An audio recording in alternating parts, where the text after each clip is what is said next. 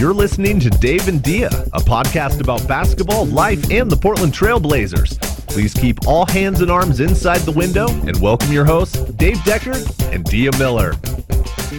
Hello, Portland Trail Blazers fans, and welcome to Dave and Dia, a podcast about the Blazers, the NBA, life in general, whatever the heck we're thinking of at the moment. I'm Dave Deckard here with Dia Miller, and last time that we podcast after a game, it is Tuesday night as we speak, the Blazers have just defeated the Washington Wizards in a very nice 132-121. It wasn't quite a rout, but it was a comfortable lead. That was great. Last time we did this, Dia, we had just lost to the Chicago Bulls, and that was like maybe the most depressing podcast ever. The Blazers are not quite on a winning streak. They went 1-1 on the They're road on a so not far. losing streak. They're on a not losing streak. Let's put it that way. So, winning streak of 1 on the road, we'll take it. How are you feeling? It's interesting what this season has done to me because I'm watching the game tonight and I find myself thinking negative thoughts.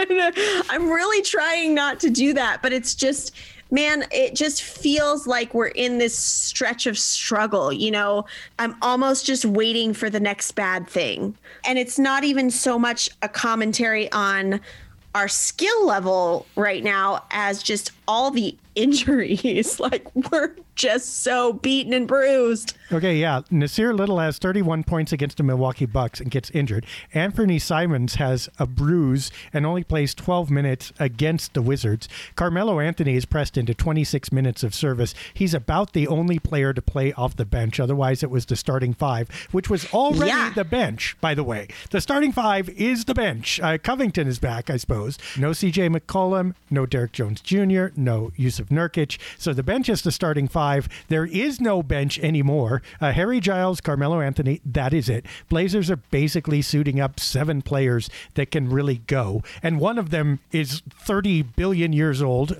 Carmelo. And who knows how long he can play if he has to be pressed into extended service. So, yeah, things are hanging by a thread. But, hey, Miss Negative, the Blazers actually played really well tonight, and you should be a little more of an optimist. You should get some rainbows and some unicorns because the defense was fantastic for the starting lineup in the opening quarter. The 3-point shooting really helped. That's always their bailout, but they kept up the effort fairly consistently throughout the game in Washington. Granted, it's Washington, but Washington can score a lot. The Blazers never let them get too close, and it was really an impressive victory. Folks, write this down. February 2nd, 2021. Dave is more optimistic than I am. This is a historic moment in the history of the Dave and Dia podcast in 12 episodes. Don't give up on us, Dia. No, I'm not. It was good to see. I think Washington was a team that we had to beat. We had to win this game. Once again, we started out with a solid lead.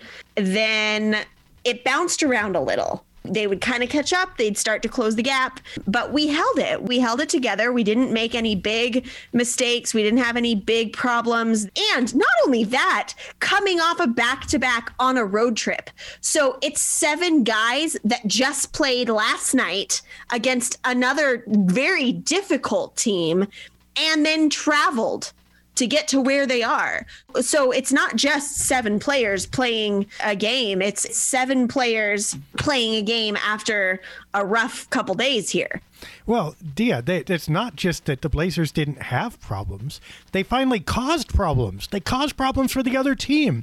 And it wasn't so much where you'd expect. Now, Damian Lillard and Gary Trent Jr., kind of a wash with Westbrook and Beal. I mean, in fact, with C.J. McCollum out, you'd expect Washington to have the advantage in the backcourt. They didn't. And Trent was fantastic on defense. Beal had a hard time getting started tonight. I saw a lot of comments on Twitter from people saying Gary Trent Jr. deserves to be 1, more minutes, and 2, on the starting lineup. And that's going to get interesting here moving forward as we start talking about where do we go from here, because we've got CJ McCollum. What do you do with that? What do you do with that? How do you justify keeping Trent? He's going to ask for a lot more next year. and CJ McCollum, who are essentially playing the same role on the team. How do you keep them both? What do you do with that? And who do you choose? Yeah, exactly. Some of us have been debating this for a while now on the trade CJ because it's good for CJ and you've got a backup now team. That said, the fact that Lillard and Trent were able to match Westbrook and Beal was great, but that was only getting even. That was like the two arm wrestlers and they're kind of in the middle straining against each other. Robert Covington, Rodney Hood, Enes Kanter, they made the difference in this game because, first of all, Covington had good defense. Second of all, Hood was shooting like the Hood of 2 years ago and looking a lot closer to it. And Kanter, okay, he played a little bit of defense and a little bit is a way better than none. And also his rebounding was just demonstrably great. It absolutely disrupted the Wizards on both ends. And I looked at the end of the game. I looked at the box score. He only had 5 offensive rebounds. I said in the recap, it seemed like he had 50 because it seemed like every time Portland missed, he got them another possession. And you could just see the Wizards begin to wilt in the face of that onslaught. So really you saw the best of the supporting cast that was there, and that actually looked like a pretty darn good lineup. Yeah, it's interesting when you put us up against a team like the Wizards who just are not really having a great season. They aren't the strongest team. Again, like I said, it's one of those that we really should beat. It's interesting to watch this come together and realize that, like, hey, we can actually do this. We do have the pieces. We can pull it together. So why aren't we? Like, why are we just seeing this now? I mean, you know me and my trying to see the glass half full thing. I don't know if I care why, as long as we fix it. Like, as long as we get it together, we keep doing this, that's a good thing. I feel like this is a team that just pulls it together. They do what they need to do, and sometimes not any more and not any less. I wonder how much we would have beat them by if we'd had our entire starting lineup. But the fact that we still played like a team, we've talked about before, like when we see those glimpses of good things, it means the ability is there. And I think we saw a lot of that. And we've seen it. We've seen glimpses of it over the last few games. Kanter has been a shining star over the last few games. He's been amazing. And Nasir, with his 30-point game against the Bucks, the guy came out and just nailed it. Of course, then he got injured and couldn't play. But he played to a higher potential than we have seen him play. And I think, this goes back to a few weeks ago when we talked about the fact that so many of our guys were injured and what are we going to do now? And what are the positives of this? And I said, Dave, I was right again. I said, we're going to see these guys that are, don't get as many minutes that are going to come out here and they're going to get that time. And I think they're going to step up and I think they're going to get better. And I think we're going to see it. And I think that's exactly what happened with Nasir. He came out and he killed it. Okay, granted, they got the reps, and that's good. And that's what I believe is a positive about this. And they got the reps in a victory, which actually Little didn't. But the guys that play tonight actually had their efforts contribute to a win. Now, Washington does not play defense, and that's why Hood and Covington were open as far as they were.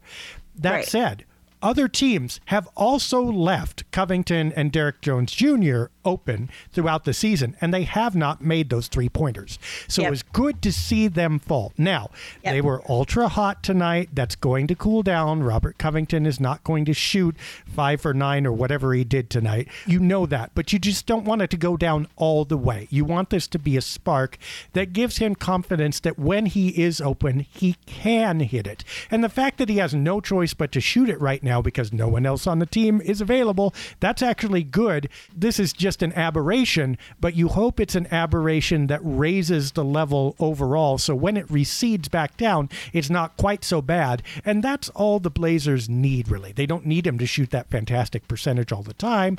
What they need is for him to not stink shooting the 3, and hopefully this will give him confidence to do so. It was a good game. It was good to see them playing this way. They played well. They played like they knew what they were doing. They played like they had a plan. They played like a team. They came out, they did it all. They didn't just rely on their offense. They played. Or Lillard, 6 players in double figures, right? Including Carmelo Anthony, 21 points off the bench in 26 minutes. I mean, his best game of the season. Now, again, there was joy and pain to that. The joy was 21 points in 26 minutes. Can't argue with it. The pain was Washington keyed in to him being on the floor and a big part of the offense and immediately began to double team him, which just threw everything into chaos. I mean, we're not used to that happening. Yeah, it's not sustainable because as soon as people know Carmelo's going to shoot, that's what's going to happen. Better teams are going to rip him apart. But it's okay. For tonight, it was a win. For tonight, 6 players in double figures is way better, I think, than them winning by everybody else kind of stinking and Dame scoring 61. Agreed. Because we can't sustain that. We can't always rely on Dame coming out and scoring 61 points every game. It's just not realistic. So it's good to see some of those other guys really stepping up and being contributors in a big way. And I think they did that. 40 points in the first quarter. Dame Lillard scored 2.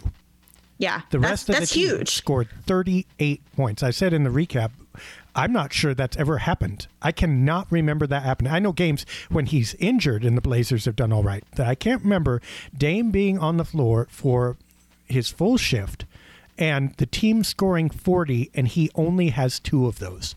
That was amazing. Yeah, I mean, at the beginning of the season, it's like he tried to do that and no one really helped him. Remember that? He came out and was kind of trying to make plays for other people and it just wasn't clicking. It wasn't happening. So it's nice to see that there's some improvement in that. And hopefully we'll keep seeing that. If we could continue that, if we could continue to have our supporting players step up and score in double digits, that would be amazing. I would love to see that. That makes for a fun game. Yeah, I wish Jones Jr. could be in there because I really think he needs the reps. But, I mean, he can't have everything. I read something, though, that said that he's maybe expected to appear at some point on this road trip. So I think he's getting close here. That's good. Speaking of the road trip, we should reverse a little bit. Milwaukee was a reality check. The Bucks just absolutely destroyed. I mean, it's like, stop, please. They're dead already. It was just one of those games. Which was, I mean, you kind of had to expect it. I think you always want to remain positive and hopeful that we're going to win. And obviously, we never go into a game hoping we're going to lose or thinking we're going to lose.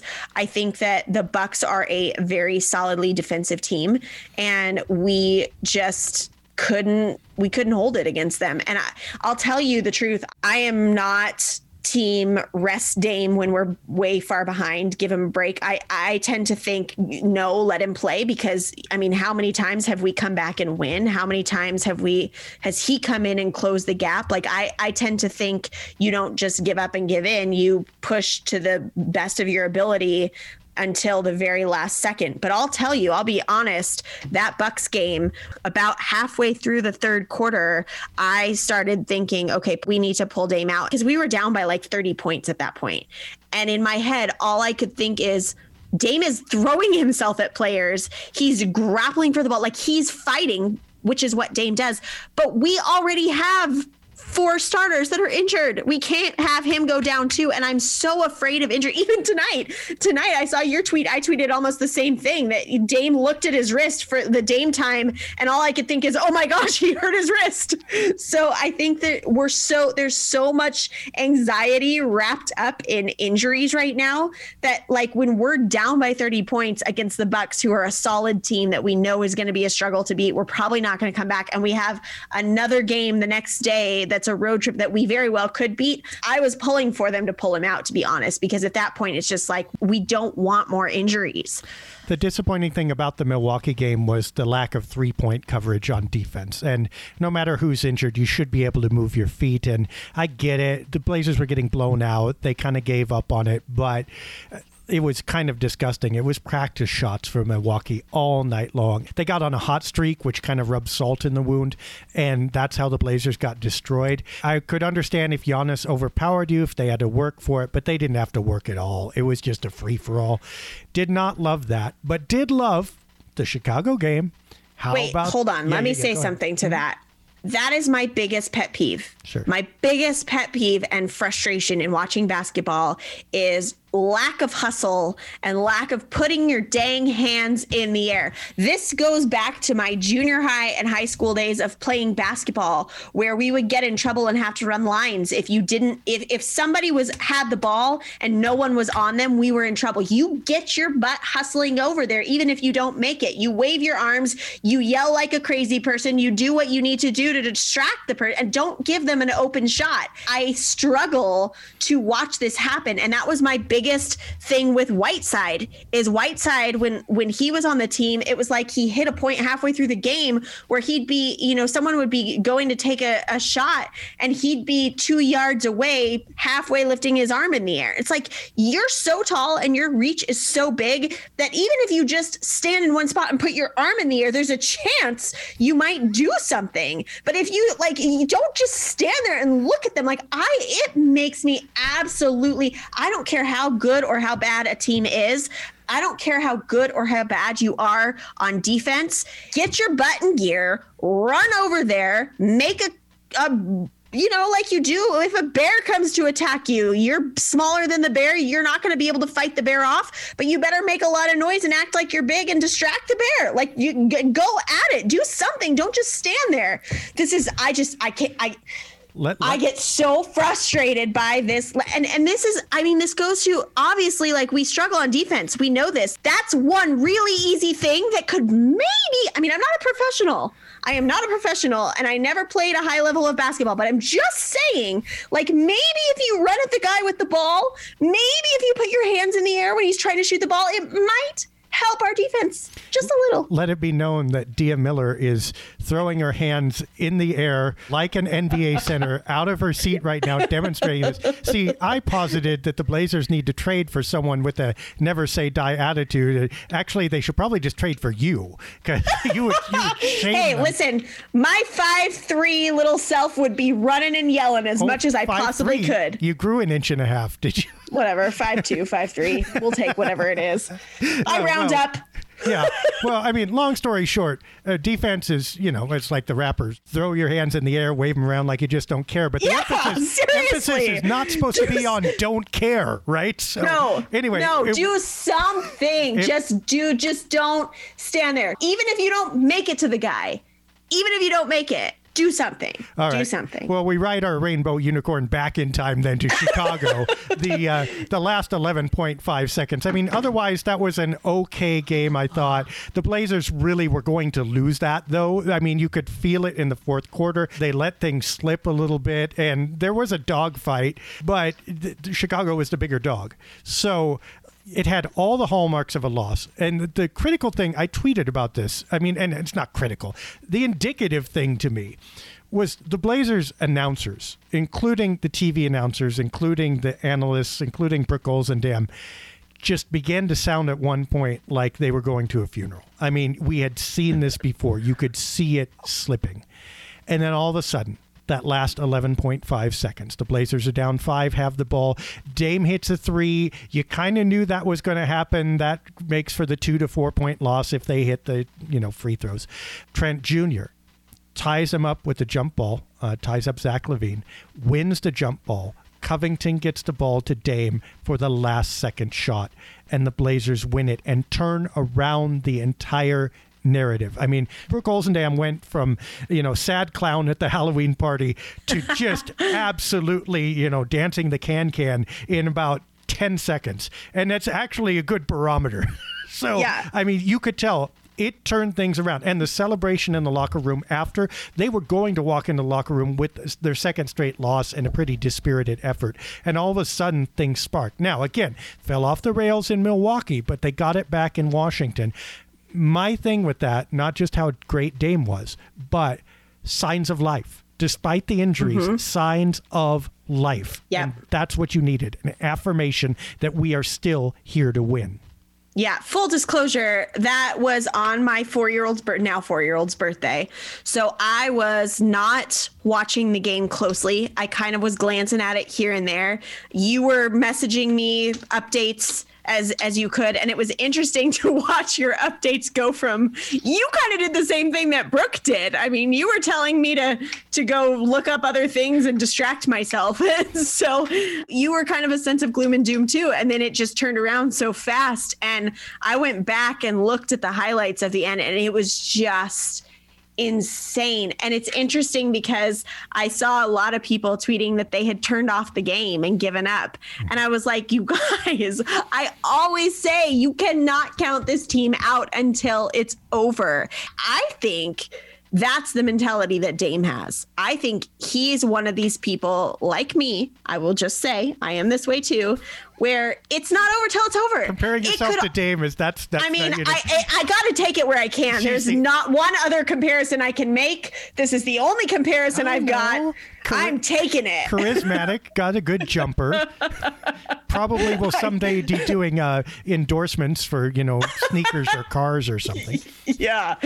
I think he is one of these people that will not believe that they have lost until that buzzer sounds. And I really appreciate that about him. And I also really encourage Blazer fans never to turn off the game, no matter how frustrating it looks, because you just never know what's going to happen. And that was something. Did you see the stat on the TV today that they were talking about where it's like 42,000 something to 9 that's ever happened, where they've come back with that little time and that big of a lead? Or that big of a... Never tell me the odds. The key thing to me, too, Gary Trent Jr. made that play happen. Robert Covington made that play happen. Now, Covington was not going to take that ball and turn around at the 3-point arc. I mean, he was like going, probably, thank goodness, here, have it. Right, take it. Yeah, but Trent, absolutely, with the defense, with the agility, with his hands, the dexterity there, with the out-jumping Levine and getting the tip in the right direction to the right person. That was just the subtlety of that. I mean, Dame makes the highlights, but Dame doesn't make the highlights unless Gary Trent Jr. exists. Yep. And by the way, I'm not sure that many other people, maybe Jones Jr. and probably Covington, could make that play. It's a very small group on this team that could make that play happen. And without him, they don't win. Again, I think this says something. Look, the Blazers are deep, but you have to be selective about that depth. You can't just throw players together on the basis of everybody's kind of good and there are very different skill sets. There are very different strengths, some of which the Blazers really need, some of which might be a little redundant. As you're making decisions about this team, I think you have to keep that in mind and not just the overall talent level. I think it's obvious from the start of the season that absent a really healthy Nurk, the overall talent level isn't going to take them places. And we don't know that we're going to have a really healthy Nurk. So you start making decisions about how to optimize and how to plan for the future. And that may involve shifting some things so you have fewer redundancies and more chance for those talents that don't overlap, like Gary Trent's, to show forth.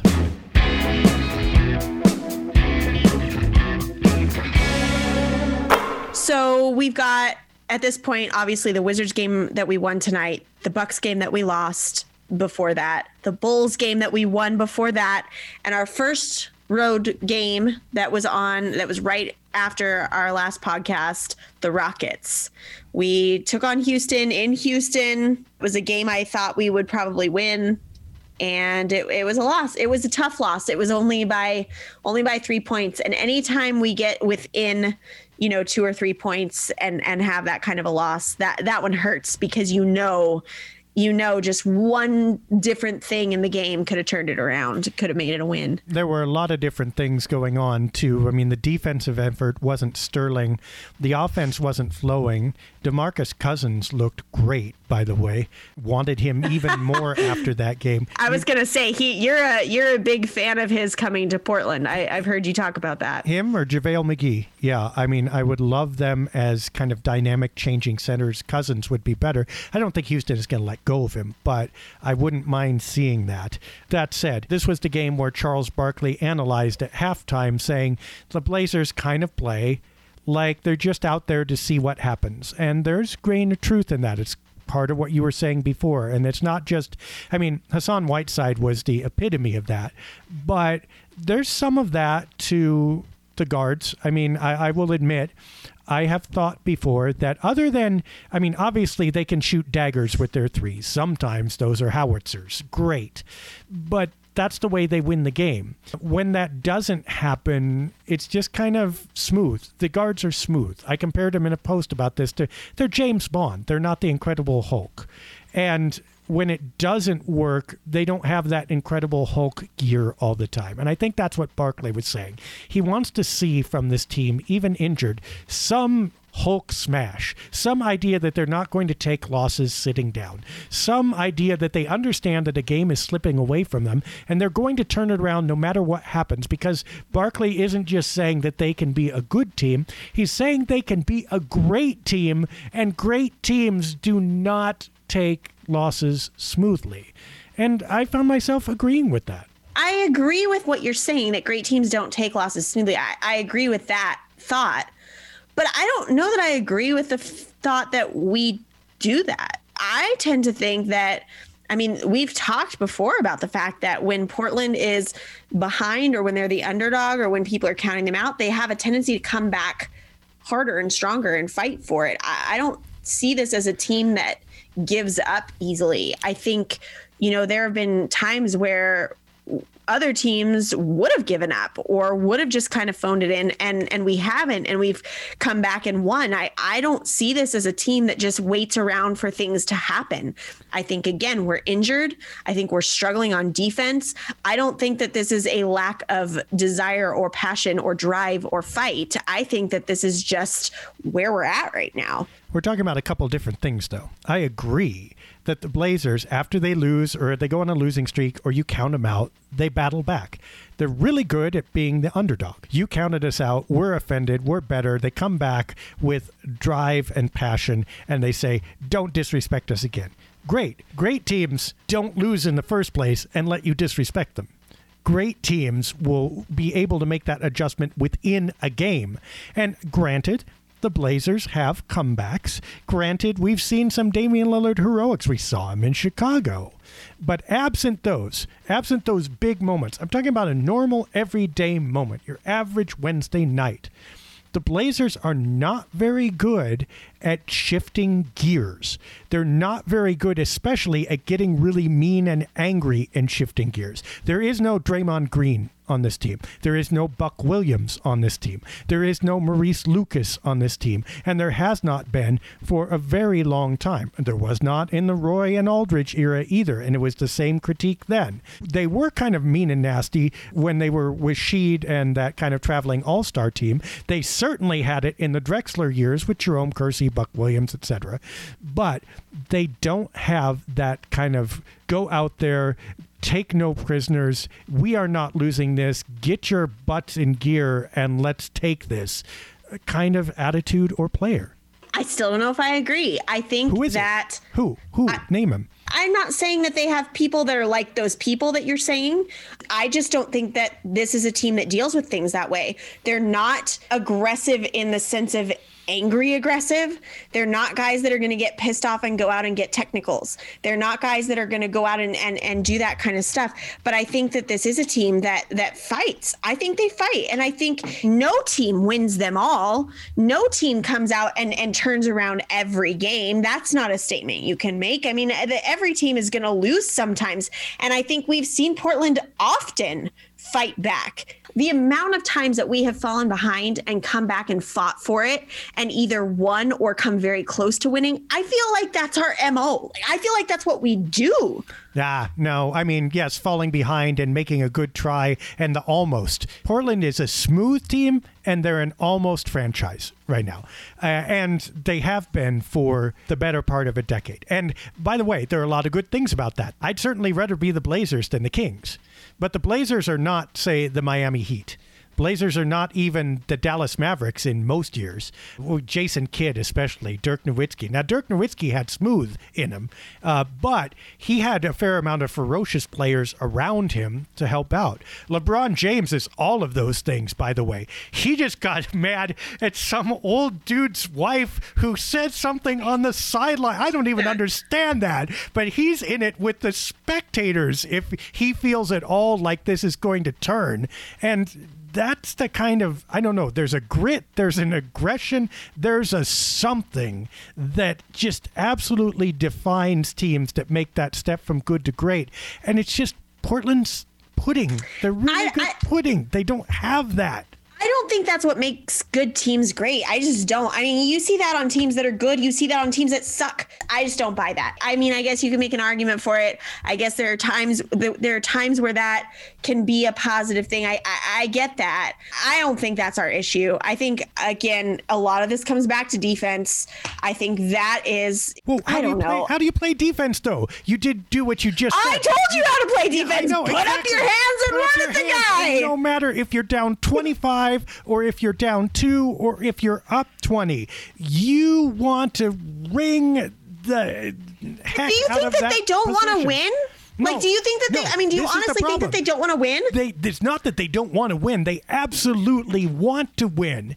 This franchise, and part of it, I think, by the way, is because now in 2 generations, basically all the key players have grown up together as, you know, very young players and grown up together without real guiding veterans, without veterans who had won a lot, who knew how to accelerate that learning curve. Now, I think Damian Lillard has been accelerated into it.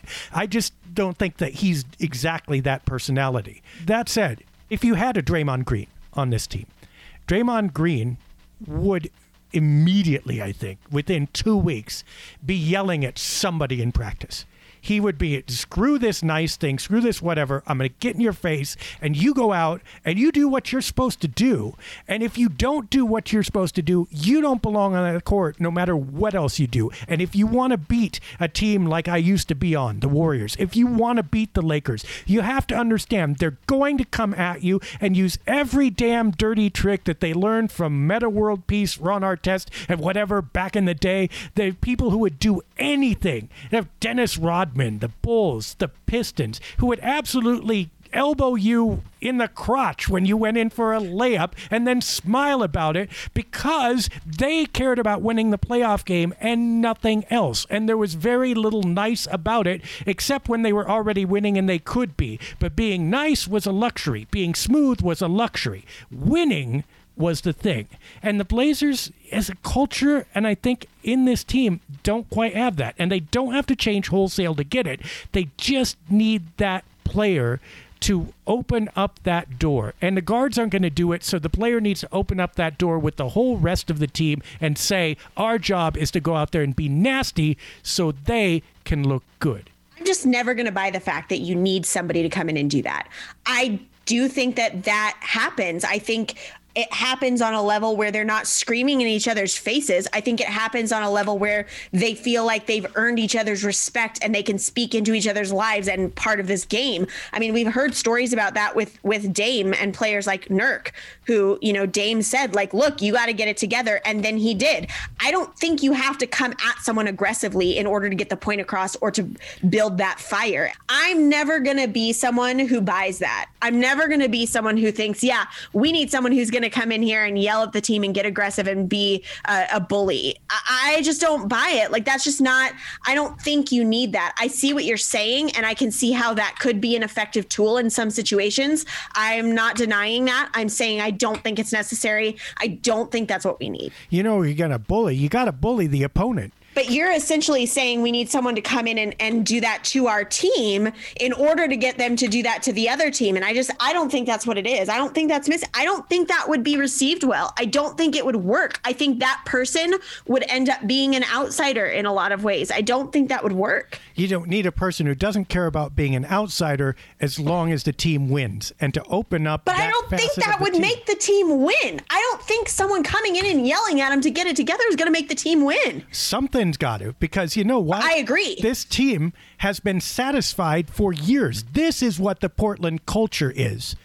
I agree. People said we weren't that good. But you know what? We won 45 games, and you said we'd win 33. And we got to the second round of the playoffs because the other team got half injured and we weren't. And so respect us. And you know what? No. They deserve respect for that. 2015, they deserve respect for not folding and winning 20 games. 2016, they deserve respect for keeping that up. But at a certain point, if you want to be better than that, you got to get beyond that. Look, I'm not saying that something doesn't need to change. I'm not saying that this is good enough. I'm the one who said, I think in our last podcast, we were talking about what do we do from here. And I've been a component of the fact that we just need to get to the playoffs. It doesn't matter what seed we are, because ultimately, if we're going to win the playoffs, if we're going to win a championship, we're going to have to play the hard team. So I don't care if we do that as an 8th seed or as a 3rd seed. I don't care. I've heard a lot of pushback from that. And I've heard a lot of people saying,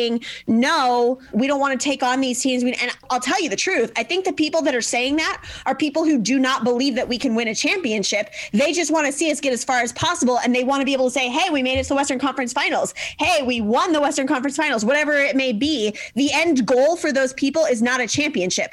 I'm telling you, if you're going to make it to the championship and win the championship, you're going to have to beat the good teams, whether that's the first round or the last round. Like, it doesn't matter when. And so I am absolutely not saying that this is good enough. I am absolutely not saying that. What I am saying is I disagree with the fact that what we need is to bring someone in here to be a bully. I don't agree with that. I think that there's something wrong. I think that there are things that need to change and things that need to be fixed. If I'm being totally honest, I don't know what it is. I don't know what it is because, I mean, obviously our defense needs fixed. We need to fix that. But how do you do that? I don't know. And I am really freaking thankful that that is not my job. I am really glad that it is my job instead to say, hey, our defense needs to be fixed.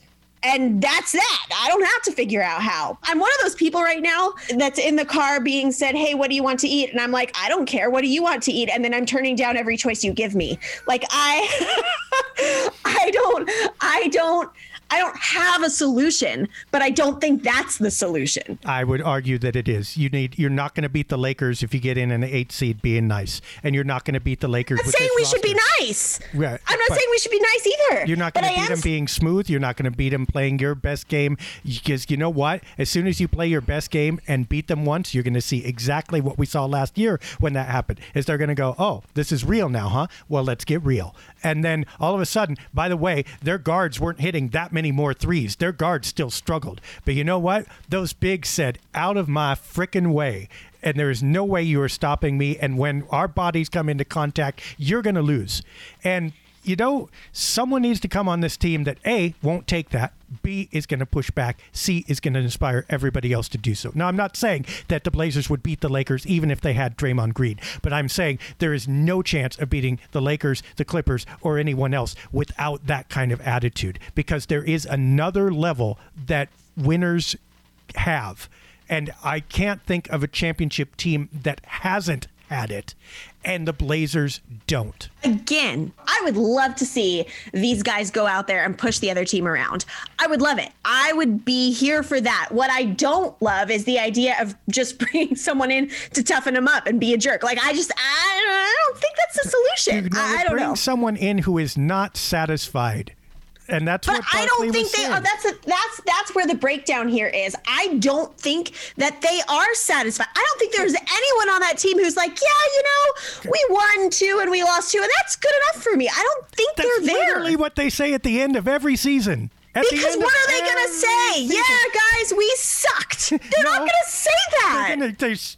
Literally, they sell this as good. This is embedded in the franchise. You know what? It's like I feel like I'm talking about my son in online school, right? And he wants to achieve. Whatever. He wants to get A's. We don't emphasize grades, by the way. I don't think grades are a very valuable metric all the time. And I do not say you got a B, you should have gotten an A because an A is better, right? Instead, we ask what he's learning and what he wants to do, what he wants to achieve, et cetera, et cetera. And he wants to do well. He wants to do well. He has that desire. but he also has had to develop the skills that unless you put in taking notes every day, unless you rewatch something that you didn't want to watch the first time because you know you don't have it, unless you sit down and you focus and you bear down on that exam or whatever it is that you're taking, you can want A's all you want, but they're not coming unless you put in the work, because guess what? You're not one of those lucky people who was blessed to walk through the world and automatically get whatever you want, and very few of us are. And you know what? The Blazers kind of, again, I think this has dawned on Lillard. I think it's dawning on McCollum. And I don't want to make judgments because I think, by the way, it couldn't have come any faster the way things were set up. But the Blazers have a lot of other players around them who are kind of not... Look, there was Walton and there was Lucas, and those were the stars. But everybody else knew how to fall in around them. There was Drexler and there was Porter. And there was some friction. There was some Kersey, and Duckworth had to adjust. But basically, everybody formed a solid wall around them. And this was one of the issues, by the way, with Cliff Robinson's rookie year, is that he came in and he didn't know how to do that. And he stuck out like a sore thumb until he learned it. Danny Ainge, when he came in here, by the way, brought some of that grit, and I will bite your ear off, Tree Rollins, if I have to, in order to win this game. And everybody hated Danny Ainge until he was on your team, and then you loved him. That player, to inculcate that attitude, I'm telling you, would make a world of difference. You're not going to sway me here. Don't agree with you that this team thinks that this is enough. I don't agree with you that they think it's okay. I think it's a line. I think we did what we did, whatever. I think it's a company line. But we've talked about this before. Like, we've talked about the chemistry and the culture in Portland. And I think that this is put out there as, we're good guys. We're good people. We love each other. We get along. We whatever. You get the point. I think that's the company line. And I think it's true. But I also think when you look at these players, they want to win. These are not players that are satisfied. These are not guys that are just sitting. I don't see it. I don't see it. And you're not going to convince me otherwise. Now, look, 2 years ago, again, I think that's different now. I think that it's beginning to dawn on them that, they're 30, that this has been together for a long time, a lot longer than most NBA teams get, and it's not getting better. But I think that's a fairly recent realization. 2 years ago. But I'm talking about now. I'm saying right now, as it sits, this team that walked off that court tonight wants to win. Right, but the avenue from point A to point B that they should have been learning 3 years ago, so that now when they get to this point, it's available to them. They're behind on the growth curve there. And I think this is exactly what Charles Barkley is pointing out. He's going, these guys are super talented. These guys are in the prime of their careers. These guys are now surrounded by talent, and somehow this isn't working because there's something that they haven't picked up. And he identified it as kind of taking the game as it comes and kind of playing okay with that. Now, I'm not saying that happens in every night and every moment. Obviously, 11 seconds left in Chicago, it didn't happen like that. But on average, in your average game, there's too much of it for the Blazers right now. And by the way, I want to tell everybody, so Dia's wearing some fabulous jewelry necklace that the light is reflecting off. So I am getting, as she's going on this tirade, I'm getting lens flares all over this Zoom. It's like a J.J. Abrams movie. I mean, I could film this, and it's just like a monologue that the hero of the movie, and the lens flares all over. It's absolutely fabulous. So well done. What else have you got on the docket? This was my strategy in arguing today. I was just going to blind you so that you couldn't think straight. Oh, it's literally the rainbow and the circle and the lights off. I swear to you, it's like new Star Trek on the bridge. The rainbows, they follow me. I don't know what to tell you about that. If that's a unicorn necklace, then you've got something there. It is what it is. I think this is one of those things we may have to agree to disagree on and see what happens. But we won't. I think that there are other ways. I don't know what they are. I'm going to think about it. I'm going to think about this. I'm going to come up with a solution to be talked about at a future date.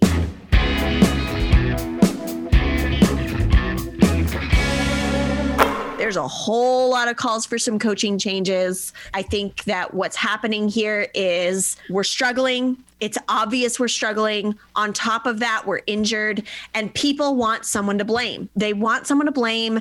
They can't blame the guys that are injured because whose fault is that? And I think a lot of people right now are looking at coaches because what else do we do? It's kind of the conversation we just had where I'm sitting here saying, I don't know.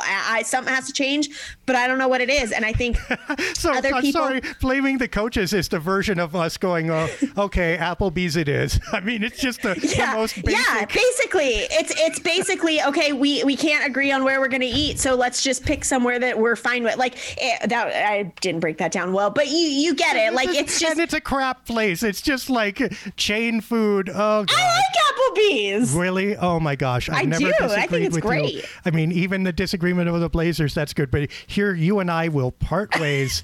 I am easily pleased when it comes to food. Applebee's, if you want to be a sponsor of this podcast, I will change my mind. I think people are looking for a scapegoat. I think they're looking for someone to blame. I think everybody's kind of at this, like, we have this talent, we have whatever, like, why can't we do it? Where is this breaking down? Oh, I think I'll just blame Stotts. That's easy. And so here we are. So, I mean, we've talked about before the fact that neither of us really is on the fire Stotts train. I still am not. Even after, the last few games where people seem to be calling for it even more, I still am not one to think that. I think that there need to be some changes, maybe even franchise management changes, but I do not necessarily think that is a change that needs to be made as far as Stotts goes. Okay, I've tried to calm down from when you brought up the topic, and not at you, by the way. I will disagree a little bit in that I am amenable to talk of a coaching change. I don't think it's just the easy out. I think this is an easy out, but I think that after X number of years, a new voice might be needed. I do not think that is Terry Stotts' fault. I do not think that the defensive woes are entirely Terry Stotts' responsibility. And I do not think that any coach you bring in mid-season here, by the way, is going to cure this. That Agreed. Is not going to happen. It's likely to make it worse. So at the end of the year, and by the way, you and I talked about this pre-season in like podcast 1 or 2. At the end of this year, if there is not success, things will have to change. There will be no choice at that point. And one of those changes is likely to be the coach. We literally said those words. Right. So I am not opposed to that when the time comes. But the idea that you're going to change coaches and all of a sudden the defense is going to be better, let alone with half the team injured, that is ridiculous. I have not read the article either. I want to be measured in what I say because there are many reasons to write an article. I'm not particularly interested in making enemies or critiquing things. I think I've written some stuff that I would probably write in a different way if I were to go back and do it again over the years. Probably had 1 or 2 of those. But just reading from the tweet, it's bullcrap. It's absolute. I mean, the wording of that, we need to ask questions about how much the defense has improved in 9 years since Stotts has been here. We've had good defense, though. Like, okay. It's not like this. I mean, we have had some good. Yeah. Sorry. Yes. No, that's exactly it. That's a great point that I wasn't going to bring up, but there were years when the defense was good. Yeah. When we had continuity and good defensive players, by the way, like Wesley Matthews, Nicola Batum, and, LaMarcus Aldridge wasn't bad in those days. Okay. So you had all those. Who else has been here 9 years? And by the way, during the last 6 of them, we have literally told you real time as it was happening. These moves are not adequate. 2016 was a disaster. The Zach Collins draft had better work out because there were opportunities missed there that probably could have gone a better way over and over and over again. Again, in real time. We have described how this is not working. Not a word about that besides the company line has come out. Yeah. Now, all of a sudden, the Blazers are down. It's obvious that Stotts is on thin ground. Mid-season, they're not doing that well. Now, all of a sudden, we want to call this out. And by the way, we're not even calling out the right person. No, agreed. That's crap. I mean, and I'm sorry, it just is. I've probably have gone too far. Don't want to burn bridges, but this is not okay. This analysis is way late.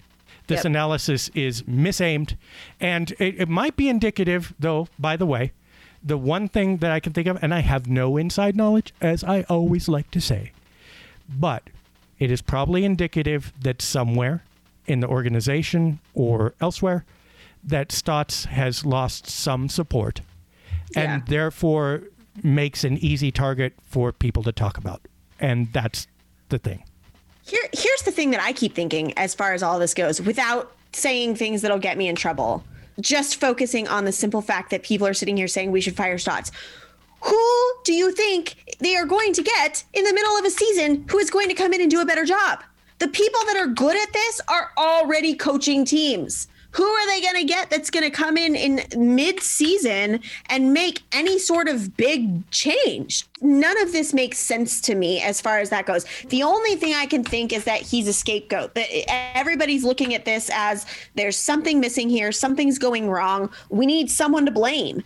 Well, Stotts is a part of it, but he's only a part of it. Right. What coach? We told you pre-season. We can go back like less than a month and a half. We literally told you that if Jusuf Nurkic does not come with his old form, the defense isn't going to work and there's not going to be continuity. And he came in playing much below his optimum.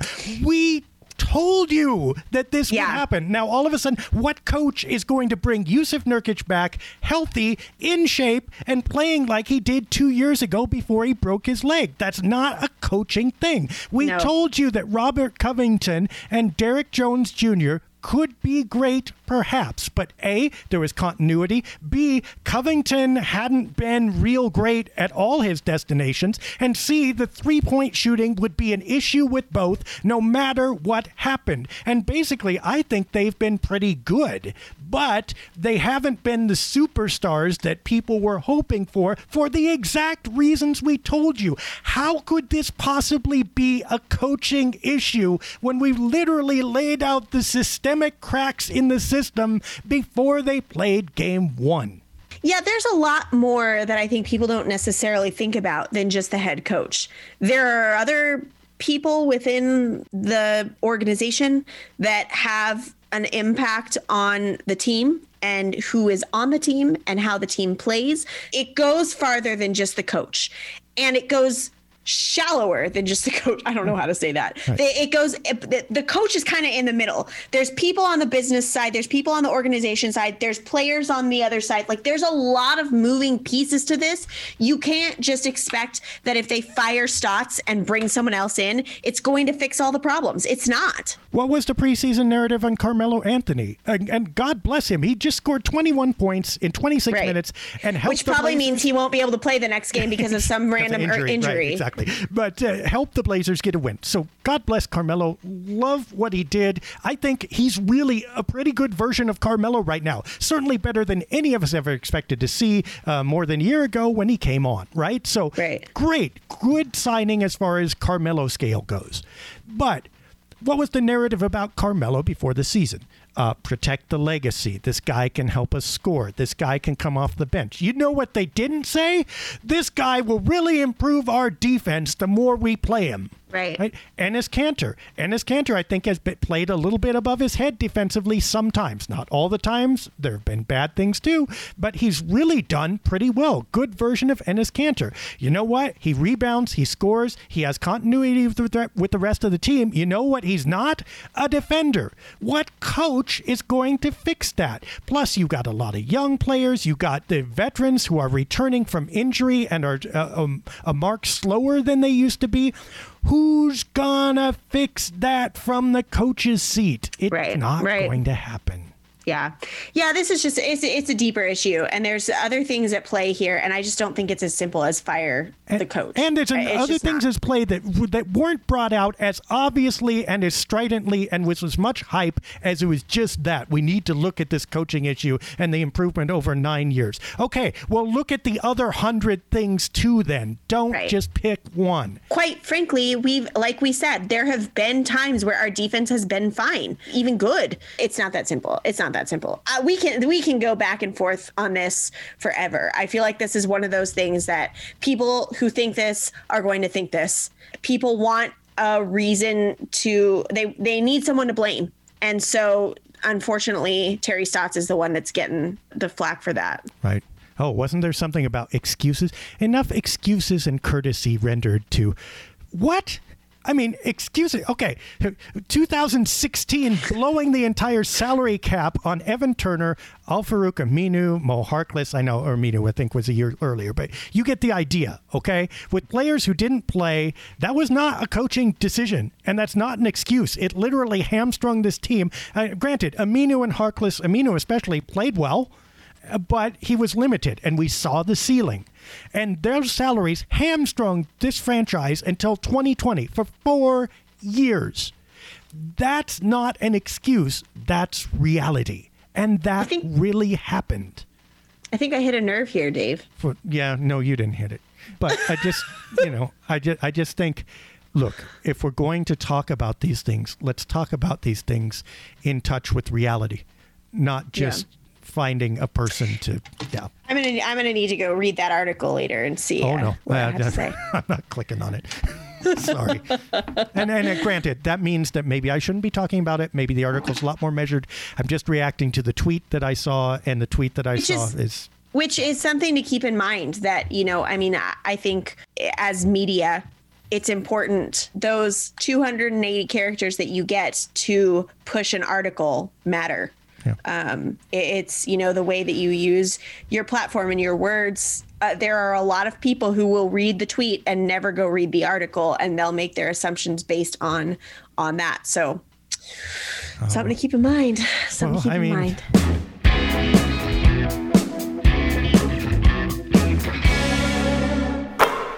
This is not necessarily Blazer related, but NBA wide. I wanted to comment on the fact, the guys were out there tonight. It's February. It's Black History Month. And they were wearing shirts that said built by Black History. And for Martin Luther King Jr. Day, they had on shirts that honored Martin Luther King Jr. I think they had a quote on them. I should have written it down. I didn't. But I think that this is a really cool thing that the NBA has done. It's NBA wide. They're the warm-up shirts for all the teams. And I just think it's really cool. There was a lot of talk when they went into the bubble, and there were some things that were happening, like putting Black Lives Matter on the court, giving the players an opportunity to put a message on the back of their jersey. There was a lot of talk about that, a lot of back and forth. And I heard a lot of people saying things like, what does this do? What difference does this make? How does this matter? And I wrote about this for Blazers Edge. My 8-year-old now, she was 7 at the time, 7-year-old daughter and I were sitting and watching a game, and she's at the age where she can read, and she saw Black Lives Matter on the court, and she brought it up, and it started a very candid conversation with her. 7 years old. I mean, these are things that we talk about regularly and things that I address with her regularly. So she was familiar with it, but she wanted to know why it was on the basketball court. And so we talked about it. And I feel like these are conversation starters. And I think, people tend to view the world through their own eyes and through their own experiences, and through this filter of, well, it doesn't affect me, so it doesn't matter. And I think a lot of times people see these shirts and think, well, this doesn't make a difference for me, so it doesn't matter. Or they see the message on the court and they think, I don't care if that message is there. Like, I already have heard, like, why does this matter? But I think it's important to remember that representation matters, awareness matters, bringing these things to the forefront of the media matters. These are important topics. And I think I hear often, you need to use your platform. You need to do this. You need to, and I think that that's what this is doing. This is a way that the NBA has stepped up. They've answered the players as the players have asked for change, as the players have asked for a way to, continue to fight this social justice fight.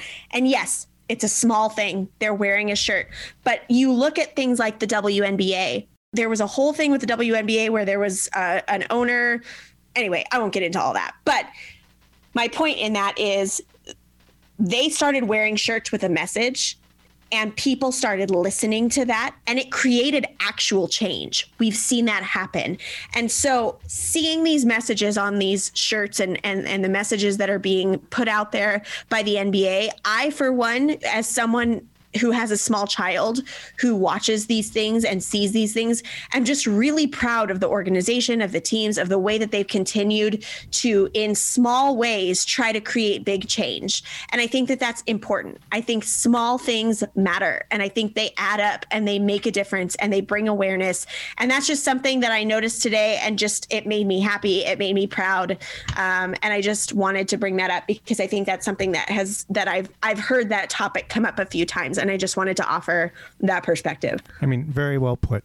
And obviously, I'm not an expert. Neither one of us can speak with the voice that needs to be heard. But our entire experience of NBA history is built on the shoulders of Black history.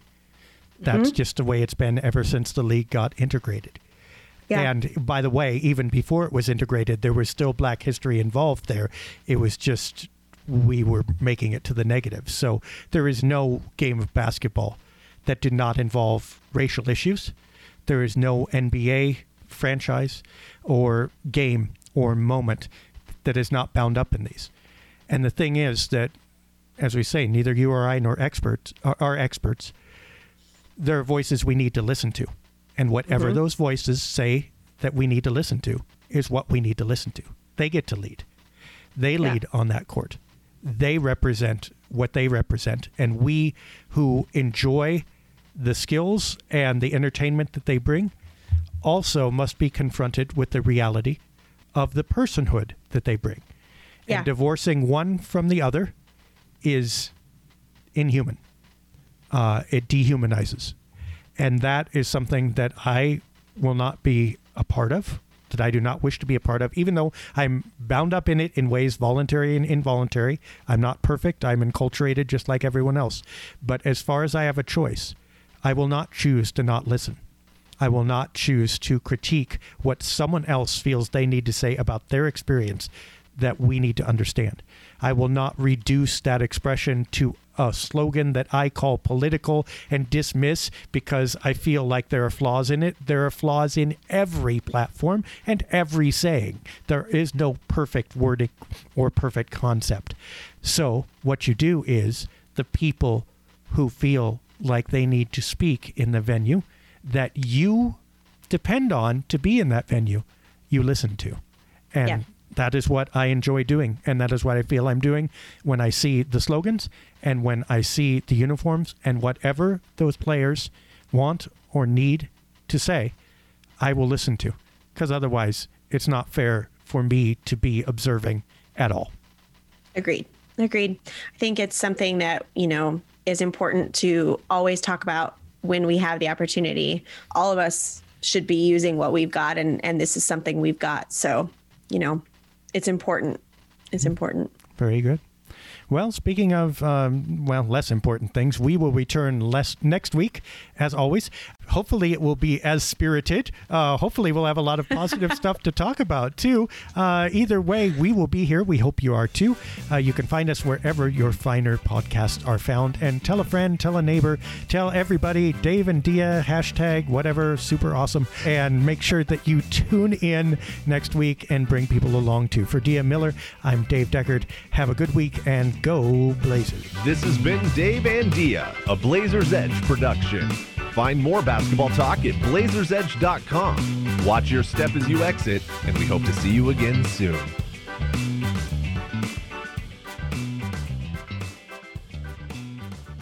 Dave and Dia, what is that?